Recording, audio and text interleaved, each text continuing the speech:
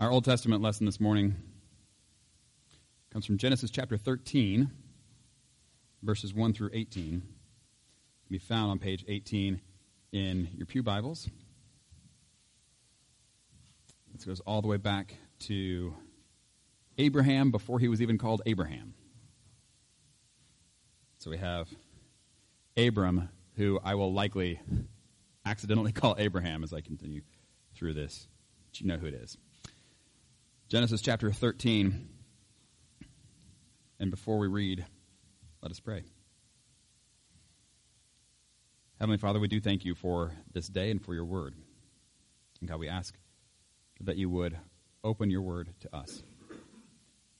God, that we would hear, that we would listen, that we would understand, that we would become the wise people that you want us to be, that we would become people of character that you want us to be, that we would become children who reflect you as our Heavenly Father in all that we do. I pray that you would help us to have your priorities instead of our own. We pray this in Jesus' name. Amen. Genesis chapter 13. So Abram went up from Egypt to the Negev with his wife and everything he had, and Lot went with him. Abram had become very wealthy in livestock and in silver and gold. From the Negev he went from place to place until he came to Bethel, to the place between Bethel and Ai, where his tent had been earlier, and where he had first built an altar. There Abram called on the name of the Lord. Now Lot, who was moving about with Abram, also had flocks and herds and tents. But the land could not support them while they stayed together, for their possessions were so great that they were not able to stay together. And quarreling arose between Abram's herders and Lot's. The Canaanites and Perizzites were also living in the land at that time. So Abram said to Lot, "Let's not have any quarreling between you and me, or between your herders and mine, for we are close relatives. Is not the whole land before you? Let's part company. If you go to the left, I'll go to the right. If you go to the right, I'll go to the left." Lot looked around and saw that the whole plain of the Jordan toward Zoar was well watered, like the garden of the Lord, like the land of Egypt. This was before the Lord destroyed Sodom and Gomorrah. So Lot chose for himself the whole plain of the Jordan and set out toward the east. The two men parted company. Abram lived in the land of Canaan, while Lot lived among the cities of the plain and pitched his tents near Sodom. Now the people of Sodom were wicked, and were sinning greatly against the Lord. The Lord said to Abram after Lot had parted from him, "Look around from where you are, to the north and south, to the east and west. All the land that you see I will give to you and your offspring forever. I will make your offspring like the dust of the earth, so that if anyone could count the dust, then your offspring could be counted. Go, walk through the length and breadth of the land, for I am giving it to you."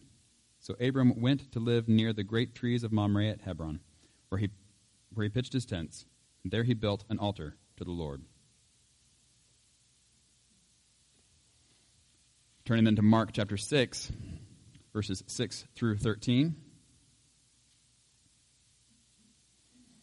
We'll actually pick up in the second half of verse 6. It says, "Then Jesus went around teaching from village to village. Calling the 12 to him, he began to send them out 2 by 2, and gave them authority over impure spirits. These were his instructions. Take nothing for the journey except a staff, no bread, no bag, no money in your belts. Wear sandals, but not an extra shirt. Whenever you enter a house, stay there until you leave that town. And if any place will not welcome you or listen to you, leave that place and shake the dust off your feet as a testimony against them."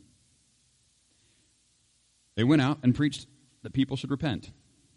They drove out many demons and anointed many sick people with oil and healed them. This is the word of the Lord. Thanks be to God.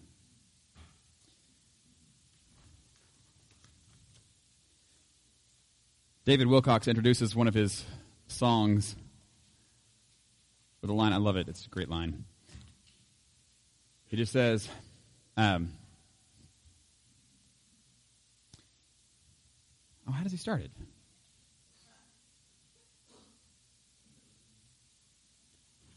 I always want to start it by saying, "Don't you hate it when?" Oh, no, it says, okay, I got it. It says, let's just say you're arguing with someone, and it's taking them forever to realize that you're right. I like that. You ever been there? You ever felt that? You're arguing with someone, it's just taking them forever to realize that you're right.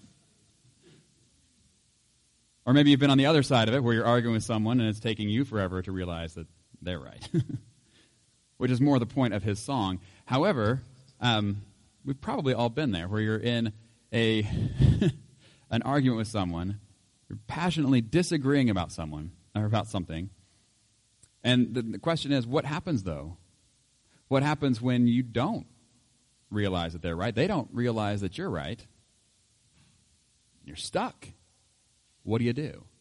And this is an unfortunate situation, but it is one that arises. And it's something that comes in our passage today between Paul and Barnabas. And it's a weird story because Paul and Barnabas have been so united over the past several chapters, going along around together, ministering all through the area. And we've just seen what happened when they worked out some disagreements really well. Maybe not so much today. What has happened, though, is we had, in Acts chapter 15, there were these disputes, remember, within the church. And there were some people saying, Christians have to be circumcised because you have to join fully into Judaism in order to be Christian. And then there were others saying, no, you don't. You do not have to take on the sign of the old covenant. We are under a new covenant. And that was the whole disagreement. And they could not agree, and so what do? They go down to Jerusalem, they call the whole church together, they get the leaders of the church, and they pray about it, and they read Scripture together, and they listen to each other, and they say, hey, you know what? We really think this is what God is saying for us to do, that this is the direction forward. We have clarity on it as a whole group, as a church. And so we don't need to split apart. We don't need to start a whole new church. We can stay together, and this is the direction moving forward. And so they write a letter to the church in Antioch and say, this is the direction moving forward. This is what seemed good to the Holy Spirit and to us, and this is what we're going to do. You don't need to be circumcised to be a Christian. All right? So we had in that council, this Jerusalem council, an example of how to work through these disagreements well. And we also had the decision that you don't have to be circumcised to be a Christian. Okay. The passage today is really weird, I told you. And it's weird because you have an example of a disagreement again, but this time it doesn't, I don't know that it gets resolved real well. And then you have Paul, who is part of that disagreement. He goes on, and the same Paul who's just been arguing, you don't have to be circumcised, you don't have to be circumcised. We see Paul actually going and circumcising someone. And so at this point, it's kind of like, well, what in the world is going on? What is happening in the church? And I think that that both of these passages have to do with what we're talking about in the children's sermon of issues of priority. Paul and Barnabas are going to disagree. We're going to read about that in a second. But I think the reason they disagree is not because one is arguing for something good and the other is arguing for something bad. I think they're both arguing for good things, and they just can't agree on which one is more important. So let's take a look at that first, and then we'll get into the circumcision question, which is, that's always fun, right? Okay, here we go. This is Acts chapter 15, starting in verse 36, and then we will be going through 16, verse 5, but we'll hang on to that for a while. So sometime later, Paul said to Barnabas, let us go back and visit the believers in all the towns where we preached the word of the Lord and see how they are doing. So far, so good. Barnabas wanted to take John, also called Mark, with them, but Paul did not think it wise to take him because he had deserted them in Pamphylia and had not continued with them in the work. They had such a sharp disagreement that they parted company. Barnabas took Mark and sailed for Cyprus, but Paul chose Silas and left, committed to the believers to the grace of the Lord, by the believers to the grace of the Lord. He went through Syria and Cilicia, strengthening the churches. All right, we're going to stop for now. This is the disagreement, and this is the result. And the disagreement they had, they both agreed, yes, we should go back to the places we've been before, to the churches that we started, and we should go check on them and see how they're doing. The problem was Barnabas, whose name means son of encouragement, the one where we constantly see this about him, is he's always building people up and encouraging them along the way. He says, hey, let's bring my cousin Mark. know that from another area. They were cousins. And he says, let's bring him along with us. He's been before. I know it didn't go so well, but let's bring him along. And this might be exactly what he needs. And I think he's ready now. All those sort of things. Making the case for why Mark should be included on this trip. And Paul says, no. No, he went with us before, and while we were, whatever the reason was, he left. And he didn't continue. And if he's not going to continue, he's going to be a liability to the work that we're doing. He's not going to be an asset. And if we're going to go around trying to spread the good news of Jesus, we need people who are fully committed to this, because this is going to be hard. And we know that. And so we want people who are in and fully in, not, well, I'll be in for a while, and okay, now I'm going to leave. So he says, no Mark. So what is the issue of priority? Paul is saying the mission to go around to these churches is more important than building up Mark or trying to help Mark along. Barnabas is saying, no. This is a message that, yes, it's for everyone, but that includes individuals, and that includes the individual of Mark. And Mark is needing something right now, and I think this is how we can provide that for him. He needs encouragement. And so Barnabas is saying, I prioritize Mark and his well-being. And Paul is saying, I prioritize the mission of checking on these churches, seeing how they're doing, and spreading Jesus more as we go. Which one is right? Which one is actually a good thing to do? Is it good to build up Mark, or is it good to go check on the churches? Well, they're both good things. But they're disagreeing on which one has the higher priority in this specific case. And it's not the kind of thing where you can just compromise. We're going to take half of Mark with us? That didn't work. Not very well, anyway. And so it's either he comes or he doesn't. And they don't agree. And so they separate. And now here's a couple things we need to remember. One, people in the Bible are people. They're regular people. And they are working through this stuff the same as you and I are. And so when we read that this happened in the Bible, that does not necessarily mean that this is the way it should happen. Sometimes things are recorded that are not how they should go. But it's how it goes. And so as I read this, and you may read this differently, and I understand that. As I read this, I don't say, oh, good. They had a fight and they split up. Yay. This to me reads counter to how the gospel is supposed to work in the lives of believers. And it is sad as we read that this happens even with Paul and Barnabas. Now the encouraging part is it happens with us too. And so we can look at them and say, well, I guess it's not just me. This happens with them too.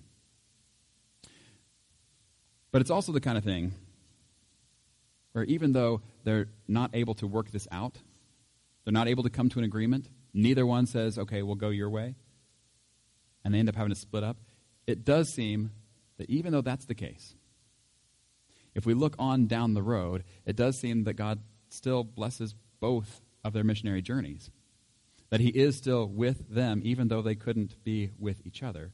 And we know from not the book of Acts, but from other books that Paul writes later, that Paul and Barnabas worked it out eventually.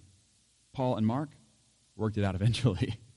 To the point that when he writes to Timothy, he says, he's in prison. He says, I don't have anyone with me. Well, not much anyway. And he says, so come to me and bring Mark with you because he's important to me. He's useful to my ministry. And that's the same Mark. It's the same Mark, by the way, who actually wrote the Gospel of Mark. This is a guy who did, he may have had his history and his leaving for whatever reason he left that original mission. But he comes around. And God uses him for amazing things. And so I think, on the one hand, Barnabas gets it. Yes, Mark is someone God is going to be using. And Paul is right in that we need to go on this missionary journey, and you're going to see the ways that God uses that as well. And so the fact that they split, I don't want to say, well, because good things came from it, that was a good thing they did. I don't know about that. I think we have all kinds of examples of people doing wrong things and still God able to work through the wrong things. And you think one of the best examples of that is at the end of Genesis, where Joseph says to his brothers, what you intended for evil, God intended for good. That your actions were bad. They were really bad. Your motivations were bad. They were really bad. And yet, God was still able to use all that for the saving of many lives. And you look at the same thing with Jesus going to the cross, and it's the actions that the people did to bring him to the cross were not good, and yet God was able to use that for good, for the saving of many lives. And the same thing here. I really do think that them splitting the way they did was not a good thing. And yet, God was able to use that. So I don't think we can just look at if God's able to use it, it must be a good thing. I don't think so. I also find it interesting that as you read through the disagreements they've been having within the church and the way that they resolve those, and it really describes how they're able to work through those differences, the way they look back to what God has said, the way they listen to each other, all those sorts of things, and you read through the description of Paul and Barnabas' disagreement with each other, how much of those steps did they follow? I don't know. But none of it's recorded. It's just they couldn't work it out. So did they follow those here and still not be able to work it out, or did they just disagree and say, hey, let's just go our separate ways? I don't know. This is, an issue of priority. Moving on then to chapter 16, verses 1 through 5. We'll follow, this is the last time we hear about Barnabas in the book of Acts. We'll follow Paul from now on in his particular journey. And so it says, Paul came to Derbe and then to Lystra, where a disciple named Timothy lived, whose mother was Jewish and a believer, but whose father was a Greek. The believers at Lystra and Iconium spoke well of him. Paul wanted to take him along on the journey, so he circumcised him because of the Jews who lived in that area, for they all knew that his father was a Greek. As they traveled from town to town, they delivered the decisions reached by the apostles and elders in Jerusalem for the people to obey. So the churches were strengthened in the faith and grew daily in numbers. All right, this one ought to strike us as weird, because they just had this whole council together to figure out, what do we do about the circumcision question? Do Christians need to be circumcised or not? And the resounding answer was no. They do not need to be circumcised. And then here Paul goes on his journey, and one of the things he's doing is letting people know what it is that the church has decided on this issue. And then one of the things that it says that he does, first thing, is circumcise someone. Why? Is he going directly against what he's preaching? Is he going directly against what the council has said? No. He's not. And this is the weird part about it. The question that the council was asking is, do you have to be circumcised to be saved? Do you have to be circumcised to be a Christian? And the answer was no. Now for Timothy, does Paul circumcise him so that he can be a Christian? No. That he can be saved? No. Why does he circumcise him? As a mission strategy. As a mission strategy, as a way to be able to reach out to people who need to hear the good news of Jesus, but who won't be able to because Timothy, being part Jewish but part Greek, we don't know what to make of this guy. And so they wouldn't even be able to listen because of who they understand him to be. And so Paul says, if this is going to be a barrier to people hearing the message, we'll take care of that. And this is what Paul says even about himself in 1 Corinthians, in chapter 9. And he says, though I am free and belong to no one, I have made myself a slave to everyone to win as many as possible. To the Jews, I became like a Jew to win the Jews. To those under the law, I became like one under the law, though I myself am not under the law, so as to win those under the law. To those not having the law, I became like one not having the law, though I am not free from God's law, but am under Christ's law, so as to win those not having the law. To the weak, I became weak, so to win the weak. I have become all things to all people, so that by all possible means I might save some. I do this for the sake of the gospel, that I may share in its blessings. Admittedly, he gets a little wordy. But I think that comes through clear enough that what he's saying is, I want to remove any barrier there might be for people to be able to listen, to be able to hear the good news about Jesus. And so the issue of circumcision, when the church was asking that question, the question was not, is it okay for someone to get circumcised or not? The question was, what is the function of circumcision? Is that something that is essential for believers in Jesus to take on the whole old covenant? Said no. But now the question for Paul is, with Timothy, what is the nature of circumcision there? What is its role? Is it to make Timothy a Christian? No. It's to make Timothy an effective witness among people who are circumcised. That they would be able to listen to him, that they would be able to hear the message of Jesus. And so this is what we see throughout. We have, in both of these cases, between Paul and Barnabas, in the case of Paul then and Timothy, we see these issues that get raised, and we go, what do you do with that?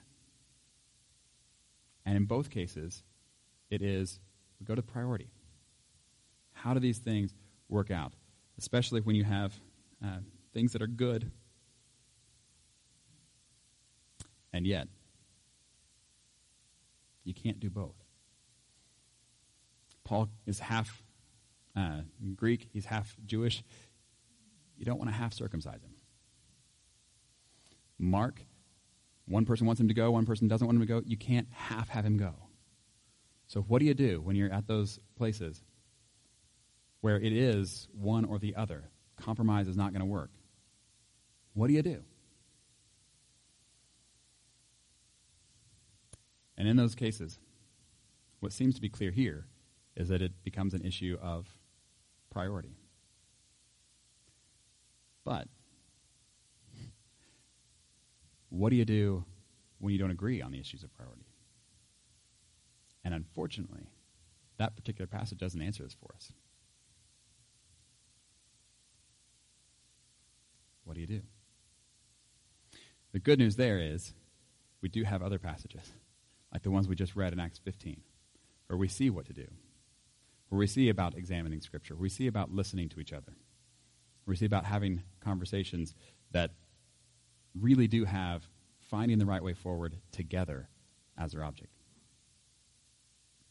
But we also have passages, like the ones we read earlier from Genesis, where Abraham and Lot and their herders are not able to live together, and they have to separate. And we see Jesus saying to the disciples as they go out, if people don't listen, then you move on and you separate.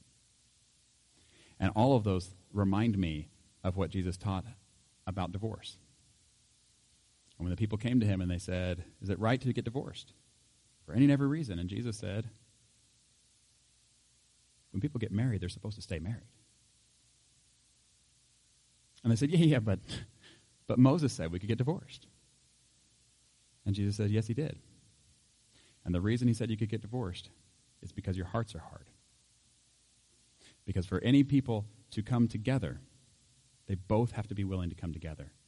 And if either one isn't, or if both aren't, it's not going to work. And in that case,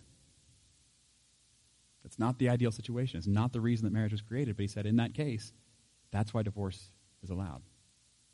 And we've looked at the case of divorce before, and looked even in the Old Testament where it says God hates divorce. We talked about the reason that God hates divorce is because it's not the way that he intended things to be, because it's not the way that he intended marriage to go. But that even though it causes pain for everyone involved, and that's why he hates it, is because he loves his people. That God hates divorce, but he does not hate divorced people, right? The reason he hates divorce is because it hurts his people. I think the same thing is true here when we're looking at these various reasons. Did Abraham and Lot, were they supposed to separate like that? I don't know. Doesn't it seem like it would have been a lot better if they had been able to work out their differences and stay together? But when they couldn't, When they couldn't stay together, they had to separate. Wouldn't it be better when Jesus' disciples went out to these towns if the people would actually accept the message and they could stay there and continue to minister among them? Of course.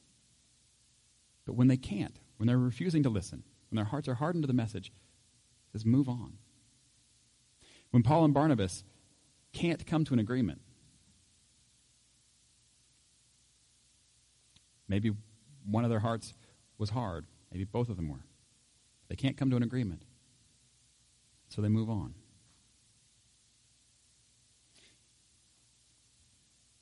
This is also a situation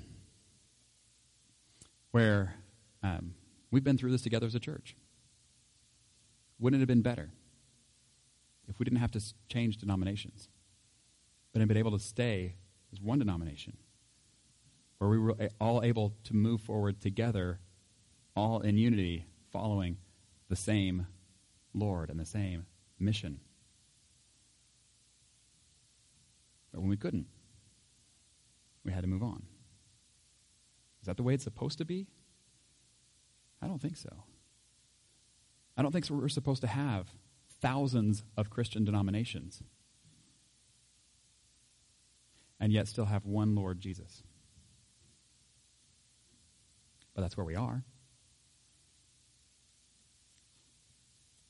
Good news, though. Good news is when we look at Paul and Barnabas splitting, it would have been so much better if they could have worked this out. They could have stayed together somehow. But we do have in their example that even though they split, that they weren't able to work it out, that didn't mean God was done with them. That he continues to work through Barnabas, that he continues to work through Mark, that he continues to work through Paul, and he continues to work through Silas. And as they go their separate ways, God still goes with them. And when it comes to an issue of priority, our priority should be reconciliation.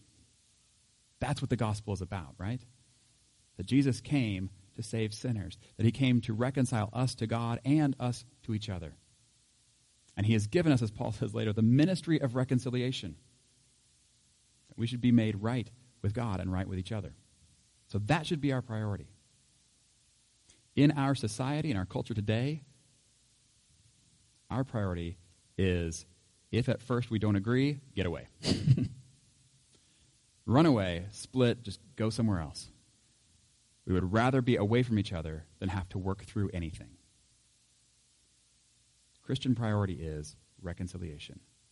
Go to your brother. If you are offering your gift there at the altar, as Jesus says, and they remember that your brother has something against you, leave your gift there at the altar.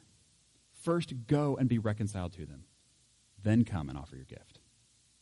Right? Our priority should be reconciliation. And only after serious attempts at reconciliation, if we find out it's not, there is no compromise, there's no way it works, then we can walk. We can walk away. But we should do so as those who grieve the loss of that relationship. But we should also do so confident that God still loves us and that he still is going to work with us and in us and through us where we go. And with the others as well. So, priorities. Priorities, priorities. And we have the mission as our priority. And we have the gospel as our priority. And we have reconciliation as a priority as we seek to love God and love others in the name of Jesus. Amen.